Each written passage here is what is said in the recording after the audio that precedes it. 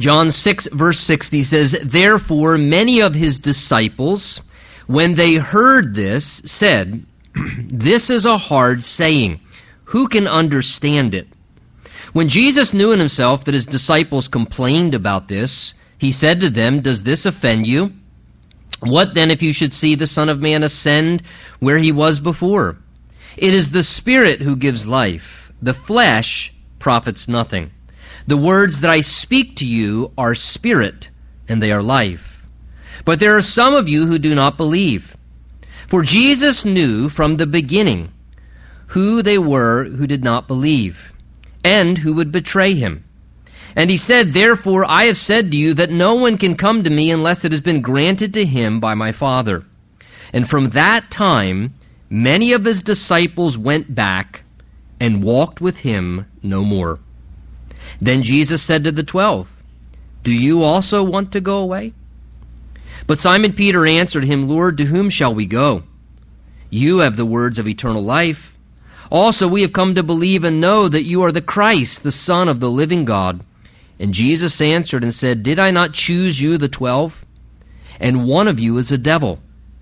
He spoke of Judas Iscariot, the son of Simon, for it was he who would betray him, being one of the 12. And Father, we humbly pause and as always just acknowledge that we need the help of your Holy Spirit to understand the thought and intent behind your word. Your Spirit inspired it, so Lord, there's no one who we would much rather have as the interpreter and the instructor of what was meant here than your Spirit. Lord, this is even a challenging text and portion of Scripture, so we ask, prepare us by your Spirit, give us a desire to hear your voice, and we pray that your Holy Spirit teach us and speak to us, and you'd bless your word to our hearts, and we ask in Jesus' name. And everyone said, amen. Amen. You may be seated.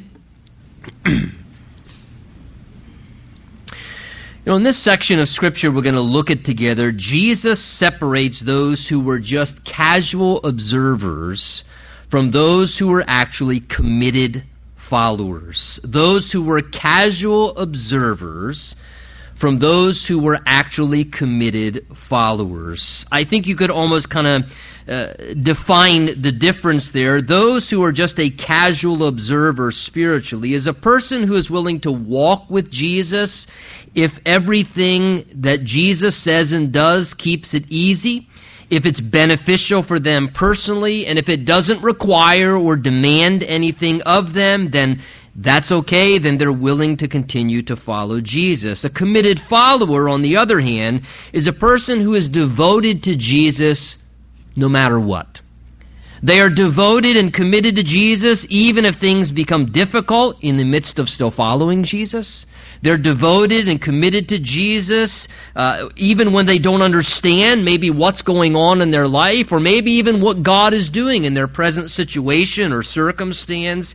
And even if it requires great trust or personal sacrifice, they will stay and follow the Lord because they're a committed follower to Jesus. And I think this text shows the differentiation between those things as Jesus says some things that sort of thin out the crowds and sort out the difference between, are you just a casual observer spiritually, or are you actually a committed follower of Jesus Christ? Now the background, as I said, we're in the midst of this discourse of Jesus, and he has been saying some pretty interesting things to the large crowds that are now following him and seeking after him at this time. For example, we saw last time, if you glance back verse 32, Jesus said there in the 32nd verse, "Most assuredly I say to you, Moses did not give you bread from heaven, but my Father gives you the true bread from heaven. For the bread of God," Jesus said, "is he who comes down from heaven and gives life to the world." He then declared, verse 35, "I am the bread of life, and he who comes to me shall never hunger, and he who believes in me shall never thirst." So Jesus speaks of this reality of how Moses gave them manna from heaven, and yes, that was one thing, but Jesus said that is nothing in comparison to the true bread that the Father really wants to give to you. And he says the true bread that comes from heaven is not something, but it's someone. It's someone from heaven that God wants to give to humanity that can actually give spiritual and eternal life to them. Well, Jesus then declared, and I am that bread of life. I am this true bread, this bread of life that the Father is giving to you. Well, pick up with me where we left off last time, verse 41. This is what causes now the challenge. The Jews having heard this, it says, verse 41, as we continue, the Jews then complained about him because he said, I am the bread which came down from heaven.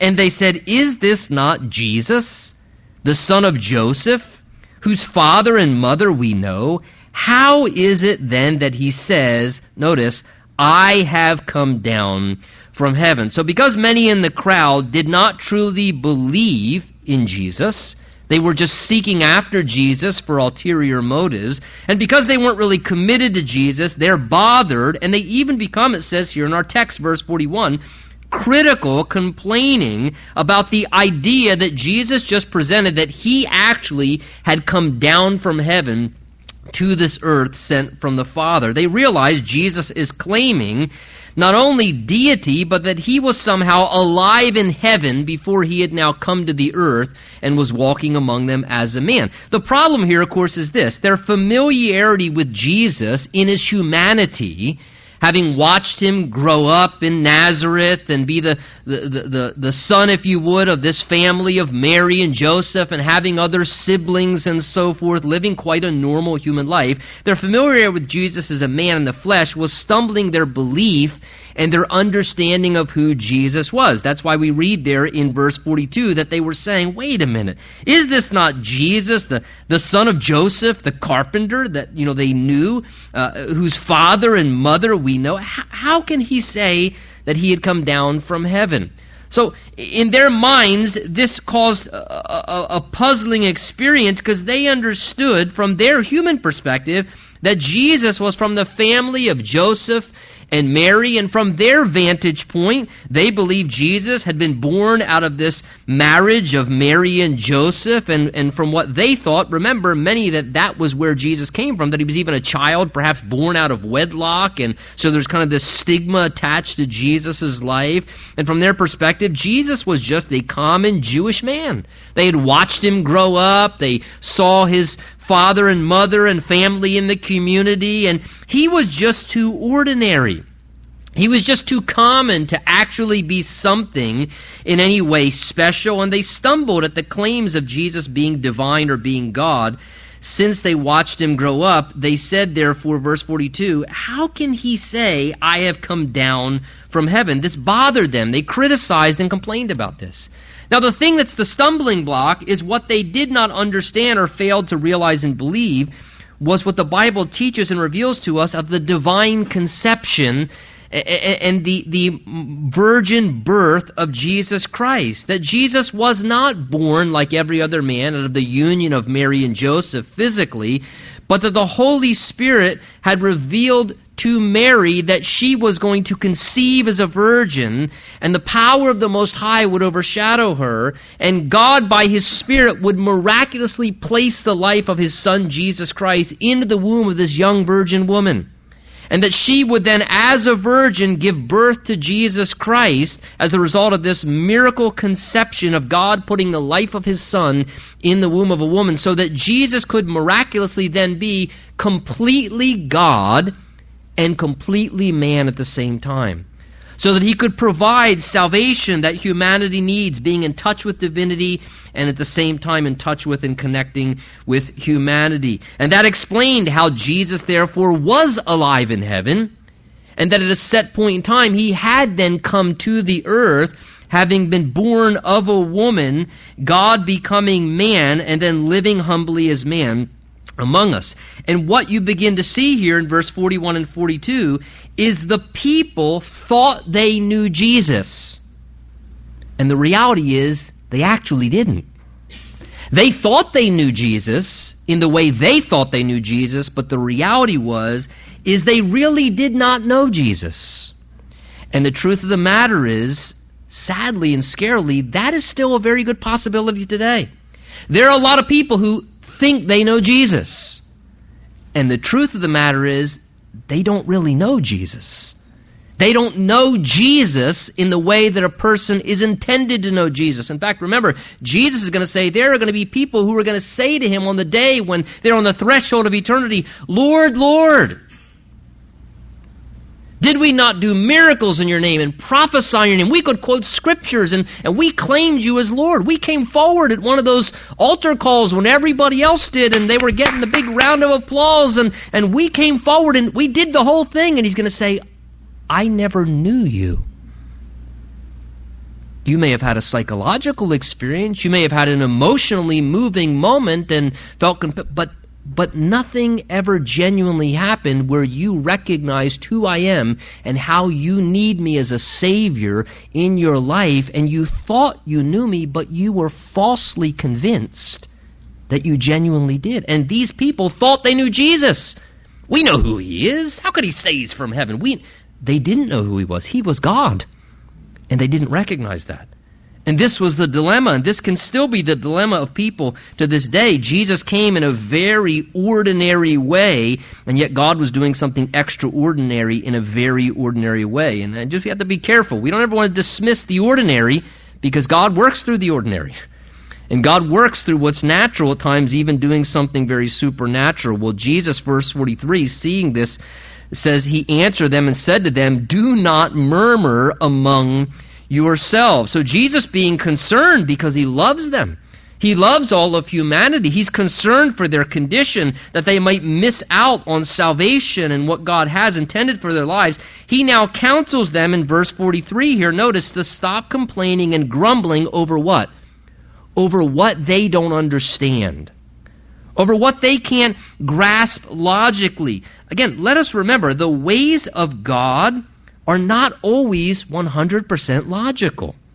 They're just not. The ways of God and how God works cannot always be reasoned out mentally. It does not mean that we can't reason things out. God's given us a mind. It's good to understand things theologically, mentally, have a proper understanding. But the Bible also tells us that his ways are beyond our ways. His thoughts are beyond thinking out. And if ever I can reduce God to I have him completely figured out in my little intelligent brain, and he's small enough for me to figure out, well, he's no longer big enough for me to worship anymore. Because there's no distinction between me and him. He's God. And so the ways of God are ways that require faith.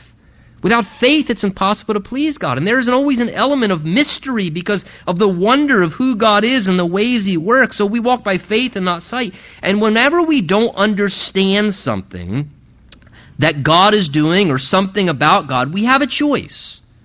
We can complain or we can choose to trust until God makes it clear. We can complain and harden our hearts and be offended and stumbled when we don't understand what's going on, or we can commit to trust and say, Lord, I will just trust by faith until you make it more clear. And I will continue to believe though I don't see and though it doesn't make sense to me. Verse 44, Jesus then makes another startling statement, which is the first of a beginning of a number of hard things he'll say here. He says, no one can come to me, verse 44, unless the Father who sent me draws him, and I will raise him up the last day. So notice what Jesus is saying here. How in salvation there is a necessary work of God, a required work of the Father to actually draw people by the Spirit to come and follow Jesus. He is saying here that no one can come and be a follower of Jesus Christ or even believe in Jesus Christ without divine help to begin with.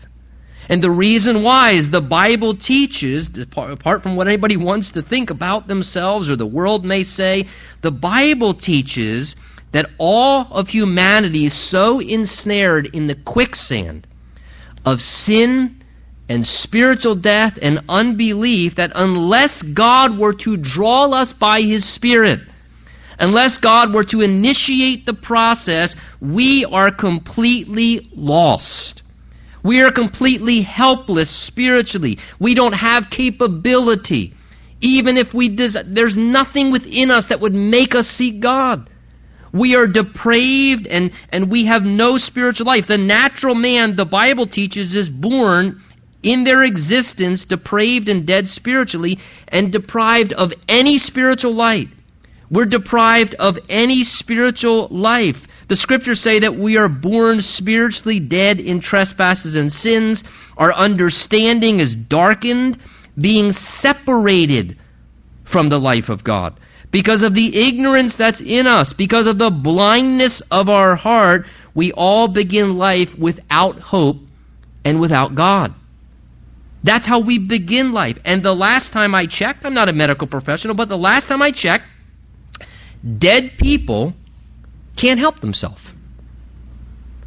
Dead people are unable to bring back their own life. Dead people need outside assistance to be awakened and brought back to life.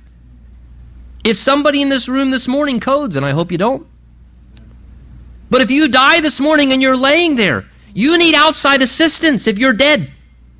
You need the outside assistance of someone else if there's any chance you're going to come to life.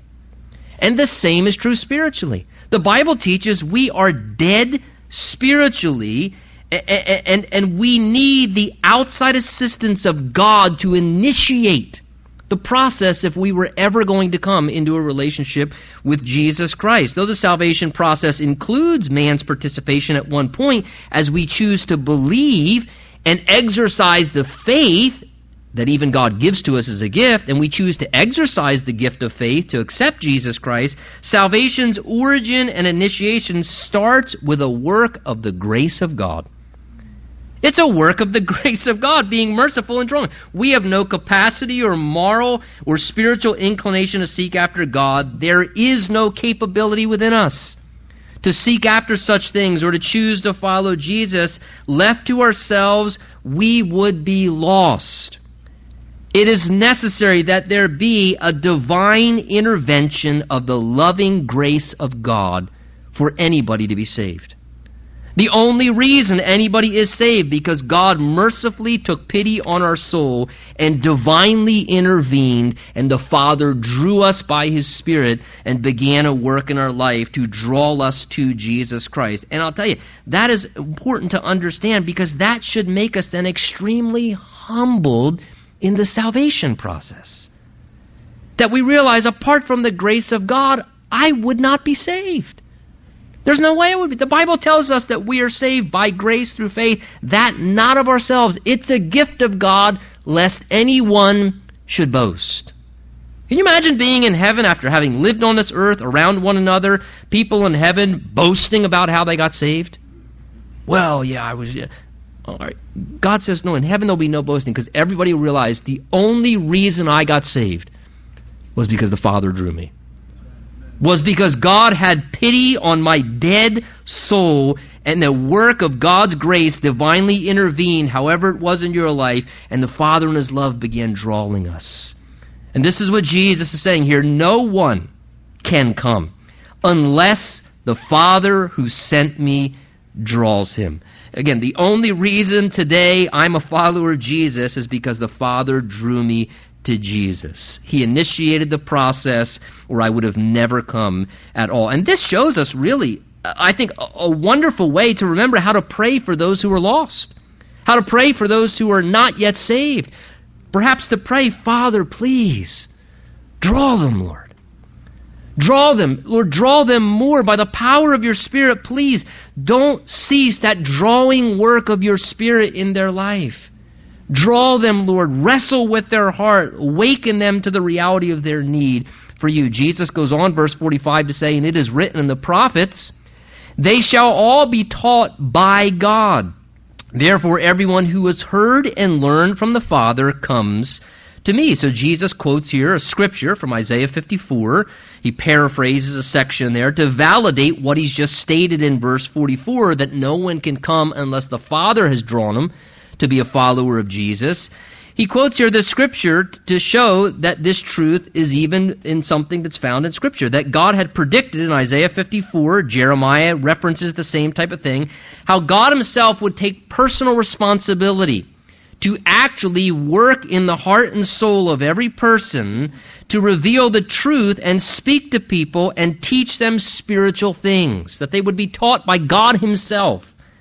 And particularly in relation to Jesus, that God would speak to people by His Spirit by a work in the inner person, in their conscience, revealing to people, causing people to believe and accept the truth about Jesus, and then prompting people to respond to Jesus. That's why he says, verse 45, therefore everyone who has heard and learned from the Father, Jesus says, they are the ones that come to me. Those who have heard what the Father is saying. Those who have learned and believed what the Father is teaching them. He's indicating here that those who've listened to God's voice and received what God says to their inner conscience will demonstrate that by coming to Jesus Christ. And so therefore, anyone who has come to Jesus as Savior and Lord indicates that they are a person who has properly responded to what God has been trying to teach them their entire life. That they need Jesus. Again, remember Peter had that experience, many of us know it, Matthew 16, where Jesus said to them, who do you say that I am? And Jesus, at that moment, has Peter say one of the most wonderful things. Peter responds when he says, who do you say that I am? Peter responds, you are the Christ, the Son of the living God. And Jesus says this, blessed are you, Simon Bar-Jonah, for flesh and blood did not reveal that to you, but my Father who is in heaven. Peter, the only way you knew that was because you finally heard and learned what the Father in heaven has been trying to reveal to you your whole life about who I am. And again, Jesus testifies of this reality that Peter had been taught by God. Therefore, everyone who's heard and learned from the Father will come to Jesus. Verse 46, he goes on to say, not that anyone has seen the Father except he who is from God, referring to himself. He has seen the Father. Again, Jesus associates himself directly with the Father, indicating his deity and how he is the only one who has ever seen and experienced God the Father directly. Why? Because he came directly from the presence of the Father. Jesus was the personal representation of the Trinity, the Godhead, the representative of heaven on this earth to reveal God to mankind and to reach mankind. And Jesus here is again indicating how he not only is God, but he came from heaven to connect with and reconcile humanity back to God. Again, 2 Corinthians tells it this way. 2 Corinthians 5:18 and 19 says, now all things are of God. Listen what it says. Of God, who has reconciled us to himself through Jesus Christ. That is, God was in Christ, reconciling the world to himself. Do you hear what that says? God was in Christ, reconciling the world to himself. The way that God chose to reconcile a dead, lost world to himself was by, in the life of Christ, being fully divine and fully human, reconnecting divinity and humanity through the life of his Son, Jesus Christ. That is the reason why he came, to give forgiveness, to give eternal life. That's what he says in the next verse, verse 47. Most assuredly I say to you, he who believes in me, again, Jesus points to himself, has everlasting life. Now, in this discourse already, Jesus has said this multiple times. He keeps restating, not because he's lost for words, he keeps restating and reemphasizing this main point that eternal life is received from him. That to have the abiding eternal quality of life, which if you're a Christian this morning, you already possess. He says, he who believes in me by faith in Jesus Christ as Savior and Lord, he says, has everlasting life. That is, possesses everlasting life. Everlasting life isn't some gift you get someday. If you have Jesus, you already have everlasting life. That's why you're so confused and feel weird on this earth. Because the abiding, everlasting quality of life lives inside of you, and you're living on this temporal earth, and yet you're a citizen of heaven and you already have eternal life. And that's why you feel like a foreigner here. Because you already have everlasting life abiding in you. And it's only the earthly body you have now that prohibits you from being able to experience the fullness of what that's one going to be. And again, where does that come from? Do you work for it? Do we earn it? Do we achieve it? No, Jesus says, he who believes in me, by faith alone, has everlasting life. He goes on, verse 48, to say again, repetitiously, I am the bread of life. Your fathers ate the manna in the wilderness, Jesus said, but they're dead. In other words, it sustained them temporarily, but that was just bread that helped them temporarily. This, verse 50 says, is the bread which comes down from heaven, that one may eat of it and not die. So Jesus says, even as that physical bread, the manna, nourished your physical life, it was just temporary. So if Jesus is partaken of, he can supply in the same way spiritual life and life that lasts forever. He's comparing or contrasting here between that Old Testament manna and the bread of life that he is, how when they partook of the manna, they ate it, but they ultimately still died. But Jesus says, whoever partakes of me, the living bread, receives me into their self. In the same way that bread is ingested inside, he says, the wonderful thing is what I offer is much better. It's life that will last forever. This is the bread which comes down from heaven, that one may eat of it and not die. Abiding life, eternal life. He says, verse 51, I am the living bread which came down from heaven. If anyone eats of this bread, he will, look at it, he will live forever. And the bread that I shall give is my flesh, and which I shall give for the life of this world. Now at this point, Jesus here begins to speak in some ways in a figure of speech, and he starts to use kind of a startling illustration here, which goes into this next section of his discourse. He uses strong language to arouse their attention and the seriousness and the gravity of what he's saying. That's why he says here in the 51st verse, if anyone eats of this bread, referring to himself, he'll live forever. The bread, he says, that I shall give is my flesh, which I give for the life of the world. So he's speaking of how in his human flesh as a man, he would give his physical life, of course we know, in the death process, suffering and dying for our sin as a substitute. And Jesus says, in the giving of my flesh, in death as a man, as I die on humanity's behalf, he said that, verse 51, is what will give life to the world. Through Jesus' death as a man in the flesh, spiritual life and abiding eternal life becomes available to all humanity. Colossians 1 speaks of this. It tells us there that it pleased the Father that in Jesus all the fullness of God should dwell, and by him to reconcile all things to himself. And you who were once enemies in your mind by wicked works, yet now he has reconciled in the body of his flesh through death. Hebrews talks about this, how Jesus' flesh is like the veil in the temple that was rent and torn in two, and that veil separated humanity from being able to have direct experience with the presence of God there in the Holy of Holies. And when Jesus died on the cross, that temple veil was rent. And the idea is God was saying, now access into my presence is available to everyone. And Hebrews says that Jesus' flesh was like that veil that was torn. And as Jesus' body was crucified and as he suffered, the veil was opened up to allow men to have life spiritually, to have access and relationship with God. And Jesus is referring to this here now as he speaks about how he would give his body, his flesh, as life for the world. Verse 52, the Jews therefore quarreled among themselves, saying, how can this man give us his flesh to eat? So as they hear Jesus say this, it begins to become difficult now for them to understand what he's saying. And again, it begins to offend their human reasoning. Notice here at this point, because they don't believe, their spiritual understanding is darkened. And as the result of that, they instantly envision what Jesus is referring to here is some perverse form of cannibalism. I mean, you see what they say there, verse 52? Well, this is disgusting. How can this man give us his flesh to eat?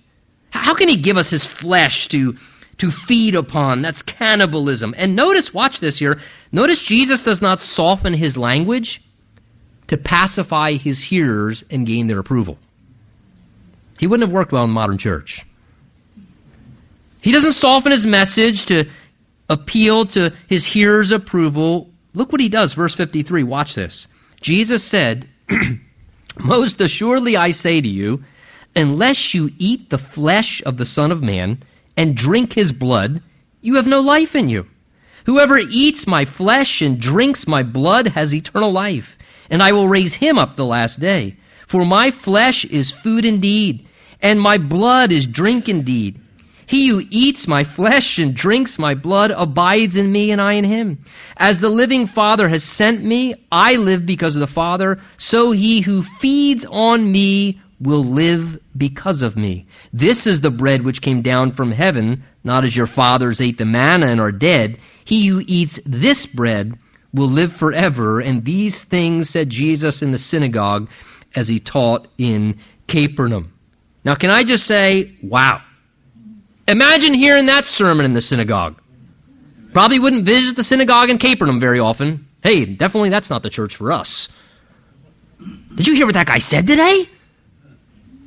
Eating his flesh and drinking his blood. I mean, again, we have to talk about a startling message and strong use of language there. In verse 53 through 56 here, Jesus is indeed using a strong figure of speech referring to the necessity he describes here of eating his flesh and drinking his blood. Now, when I say figure of speech is using words or a phrase in a non-literal sense to add strength and force and impact to what's being said.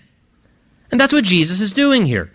He's using this metaphorical language to make strong force and impact to what he's trying to communicate. Certainly Jesus is not speaking of literally eating his physical flesh and drinking his blood. He's speaking metaphorically to drive home a strong point. And let me just say this. The very idea and mindset, though it is embraced by some, the very idea and mindset that Jesus was meaning this in a literal sense, that we need to partake of his physical flesh and drink his blood to receive the life that he offers, that would indicate, in order for every person in all generations to eat of the physical flesh of Christ and drink his literal blood, that would mean Jesus would need to repeatedly suffer and repeatedly die again and again and again to offer that. And can I just say, that is a contradiction of Scripture, and it denies the sufficiency of the once-for-all work of Jesus Christ. Hebrews 9 and 10 teach this reality there so emphatically that Jesus, unlike the priests in that day in Israel, who repeatedly offered sacrifices for sin again and again and again, the writer of Hebrews says, but Jesus, he says, does not do this, for he offered himself once at the end of the ages to put away the sacrifice of sin. It says we've been sanctified by the offering of the body of Jesus Christ. Listen, once for all. Every priest stands ministering daily, offering repeatedly the same sacrifices, which can never take away sins. But this man, Jesus Christ, after he had offered one sacrifice for sins forever, sat down at the right hand of God. The Bible teaches Jesus died once, and that was sufficient. He does not need to repeatedly be broken and die again and again and offer his flesh and offer his blood and offer. The Bible says, no, what he did was sufficient once for all. So the idea to take this and say, well, so that's what needs to happen. We need to keep miraculously recreating the death of Jesus again. And now this is his literal body. Eat his body. This is his literal blood. Drink his blood. That is a contradiction to what the Scripture teaches, and it devalues the tremendous suffering and death and bloodshed that Jesus went through once for all. That was sufficient, and that caused Jesus to say, it's finished. It's finished. It doesn't need to happen again. It doesn't need for someone to somehow recreate it in their hands through some mystical ritual. It was once for all. Again, Jesus here is speaking in figurative language here to put force and emphasis, just like literal eating and drinking is a way to receive what we need for physical life. Jesus is saying in the same way, metaphorically, this is a strong metaphor. He's trying to illustrate what his life and his death and his shed blood supplies to a person if they partake of what he offers and experience it. they'll receive what they need for spiritual life. That's why he says there, he's very repetitive in his language there to put force to it. But verse 53, he says there, whoever partakes of him or doesn't partake of him will either have or not have eternal life. He says, if you don't partake of the Son of Man, you have no life in you. But verse 54, he says, if you do partake of the Son of Man, he says, then you will have spiritual life. He says in verse 56 there, that whoever partakes of me, that is his life, all that his life offers and his death provides, he who partakes, he says, abides in me and I in him. That as we partake of Jesus, that is how we remain in close relationship with Jesus. As we, if you would, feed upon the Lord Jesus, he supplies and nourishes what the soul needs. As we drink deeply, if you would, of Jesus' life and his death and his sacrifice, that's what revives the spirit of a person and supplies to their inner man what they need. Jesus says in verse 57 there, as the living Father sent me and I live because of the Father, so he who feeds on me will live because of me. What's Jesus saying there? Verse 50 saying, he said, in the same way that I live in dependency upon the Father for my life, he's saying in the same manner, we are only sustained with spiritual life through the life of Jesus. Do you see what he says there, verse 57? He who feeds on me will live because of me. He who partakes of me will live because of me. I want you to hear this statement. I think it is critical and a lot of times overlooked. The Christian life cannot be lived independent of Jesus. The Christian life cannot be lived independent of Jesus. Sometimes as Christians, this is kind of forgotten in the midst of our walk. We have to remember, we are not imitating some past religious leader. We are not imitating by keeping standards or trying to act like Jesus. That's not what the Christian life is about. The Christian life is about having and maintaining an ongoing relationship with the life of Jesus, who is alive. It's not imitating some past religious hero and trying to be like him. It is actually having an ongoing relationship with Jesus because we need personally and continually to receive what Jesus' life supplies to us, or we can't be a Christian. This is what he says here.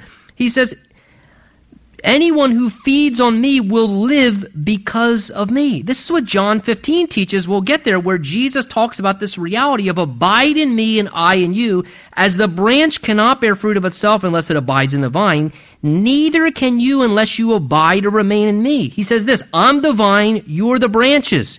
He who abides in me and I in him bears much fruit, for without me you can do nothing. That pertains to the Christian life. Jesus says, listen, without my life flowing through you continually because you remain in relationship with me, you can't do anything. You can't live the Christian life independent of Jesus. So if you're going through all the Christian ethic, and the longer you're a Christian, it's almost as if we just want to put it in autopilot. Well, I know some Bible verses. I know the deal. I go to church. I say that, this, that. Stan when he does the reading. And we go through all the motions. And sometimes Jesus says to us like he does to the church of Ephesus there, look, I see all the great things that you're doing. But one thing I have against you. You've left your first love. You didn't lose it. You left it. You forgot about the relationship. And you're on your own strength and power trying to live the Christian life. No wonder it's so futile. No wonder it's so empty. And no wonder it's so powerless spiritually. Because we're trying to find within us the life to live for Christ when the reality is, Paul says, it's no longer I who live, Christ lives in me. It's living relationally with Jesus. So important. Again, can I say, the Christian life can't be lived independent of Jesus. Stay in relationship with Jesus. This is what Jesus is strongly trying to convey here.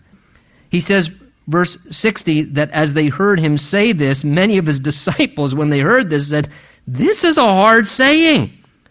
Who can understand it? So as Jesus was speaking in a spiritual way about eating his flesh and drinking his blood, again, they interpret it literally, and as a result, they're bothered and offended because he's beginning to say some kind of difficult things. He's saying some challenging things, and he's putting now personal demands upon the lives of those who would be his followers. And what he is now asking of them sounded hard, and they didn't fully understand it. That's why they say, verse 60, this is a hard saying. Who can understand this? What they're saying is this. He seems to be getting a little extreme here. I mean, who can accept what he's saying? I mean, this is hard to swallow. Again, can I say, because this spiritual life demands faith, sometimes it is going to be challenging. Sometimes it is going to be hard for me, my humanity, to swallow. The commands of God do grate against sometimes my human reasoning, and the truths of Scripture supersede sometimes even my little finite mental understanding.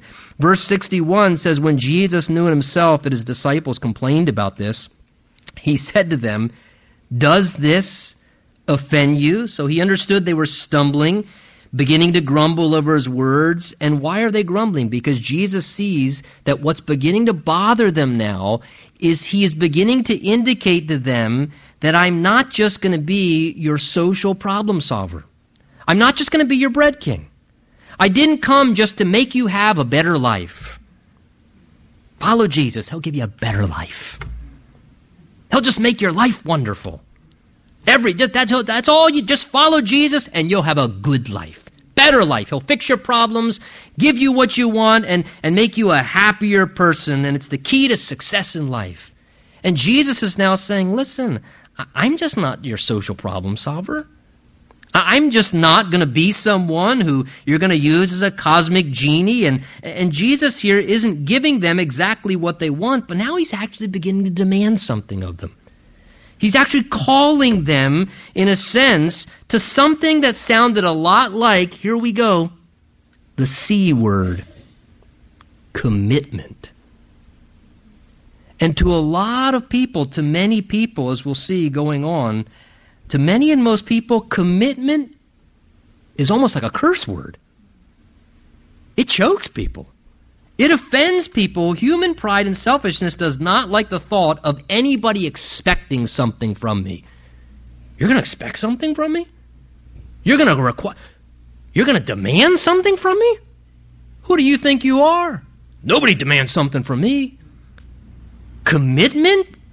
Again, most people want, let's just be very frank, most people want a spiritual life that is easy, it's convenient, it's accommodating. If Jesus accommodates my schedule and it requires little, I'm on board. And so that's why Jesus says here, does this offend you now?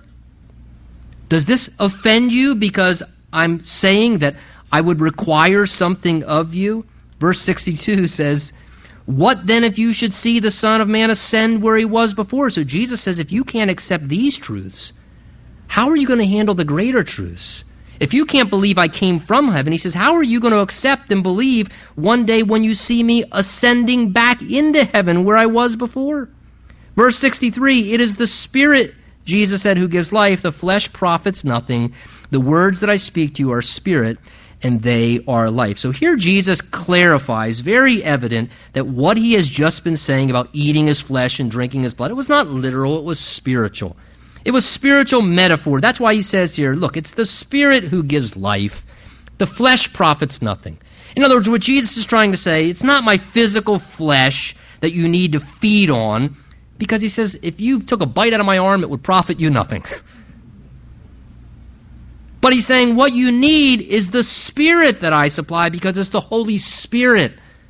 It's the Spirit of Christ, he says, that gives you spiritual and eternal life. That's why Jesus says there, the words that I speak to you, again, they're spiritual words. Being literal, he says there, the words that I speak are spirit and they are life. They're spiritual in their meaning, and if received by a person in faith, Jesus' words sown into the human heart would bring forth life, spiritual life, as they're embraced and believed in faith. Man, what great statements there, however, in verse 63 of even just general principles, again, of the spiritual life that Jesus reminds us it's the Spirit that gives life. The flesh profits nothing. The Christian life cannot be lived through efforts of the flesh. It's a life that must be lived by the power of the Spirit, being open to the power of the Spirit, and how the words of Jesus are spiritual, life-giving words. Boy, that is so true. To read the declarations of Jesus, to read the words of Jesus, if you believe them and respond to them with your heart, those are life-giving, life-changing words. Where Jesus says, "But if the Son sets you free, you shall be free indeed." And that's given life to people, to realize, okay, the reason why I've never been able to get free from what I'm doing or who I am or what I hate or this bondage is because I've been trying to get free my whole life myself. And then Jesus says, his words that give life, "But if the Son sets you free, you'll be free indeed." And people believe that. And all of a sudden, liberation comes into a person's life. And they're delivered and they're changed because of that life-giving power. Well, Jesus then says, verse 64, "There are some of you who do not believe." Again, he knew those who were there. For Jesus knew from the beginning whom they were that did not believe and who would betray him. And he said again, notice, "Therefore I have said to you," repetitious from earlier, "that no one can come to me unless it's been granted to him by my Father." Now, verse 66, notice the crescendo of all that's been happening here now. Verse 66, "From that time on, many of his disciples went back and walked with him no more." From that time on, many of his disciples went back and walked with him no more. That is probably one of the saddest and kind of most sobering verses in the Bible there. That we read here that at this point, when it became difficult and challenges arose, when people's understanding was being challenged, and they didn't have all the explanations of what Jesus was doing, it says here, look at the text, not some, but it actually says many. That is the bulk of the crowds, it says at that point, who had been following him and what he was doing, they chose to turn back and they walked with Jesus no more. They turned away from him. And that is always a reality and opportunity for all people because God's created us with free will. And unfortunately, some people will do this. Unfortunately, there will be those who go back to the old life and don't continue with Jesus. For a time, maybe they followed after Jesus. They walked with the crowds of Christ. They were casual observers. And as long as everything was going okay and there were no challenges, no demands, it suited what they wanted, they were willing to keep following Jesus. But then something happens at some point, as it does in all of our lives. Something happens that perhaps is a little hard in their life or challenging, or there are even challenges, imagine this, among the crowds of Jesus' people. And that happens and they become offended, and because they are not truly committed to Jesus himself and they're not devoted to Jesus, they as a result decide to turn back and they no longer walk with Jesus anymore. And they abandon Jesus. And they turn away from Jesus and walk away with him and choose to no longer be his follower. Verse 67, Jesus then said to the 12 who he had chosen, "Do you also want to go away?" That's sobering. You would think Jesus would get insecure and plead with the 12 that he chose, "Please, don't you abandon me too." But Jesus does the opposite. He offers them the same opportunity and personal freedom by saying to them, "Look, I'm not forcing anybody to be a follower.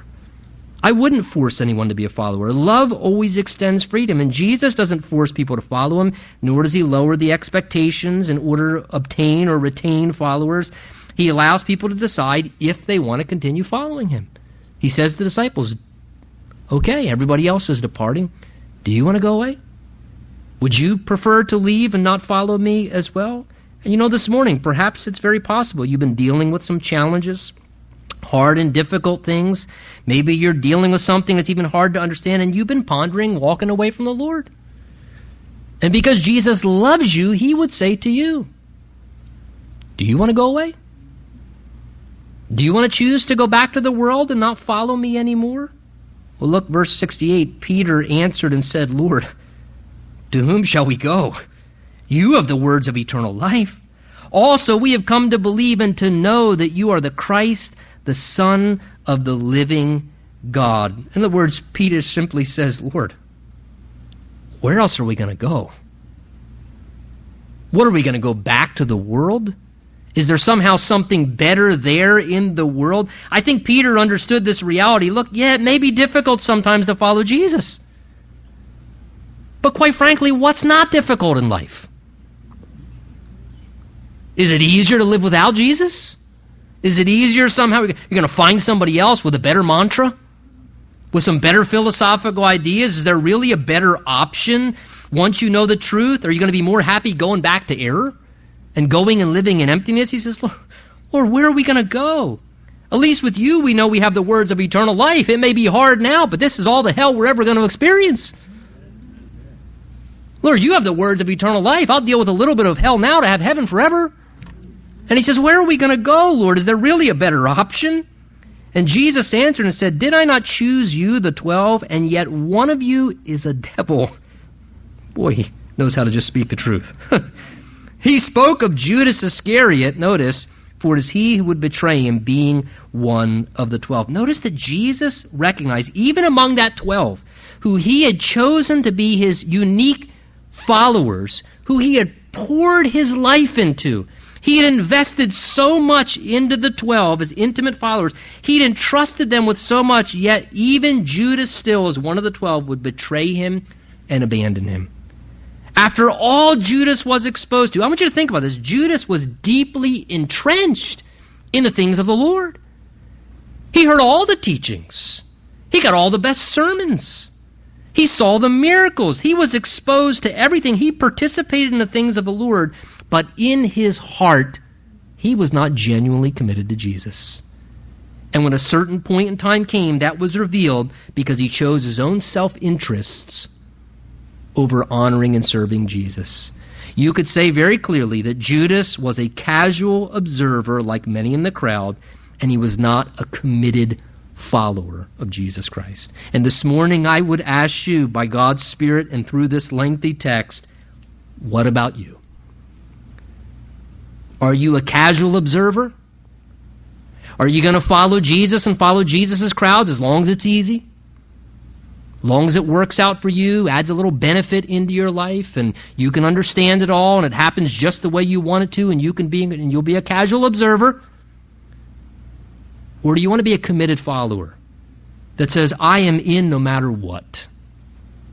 And Jesus, I will follow you when I don't understand. I will follow you when it's hard. I will follow you because you are Lord of my life. Listen, ladies and gentlemen, can I say to you, may God help us to love commitment. It's a beautiful word. Commitment. Today, make commitment to Jesus Christ in your heart, and it will help you to be a more committed person, even when times are hard, with others in your life as well. God bless you. Let's stand. You endured that lengthy section of Scripture.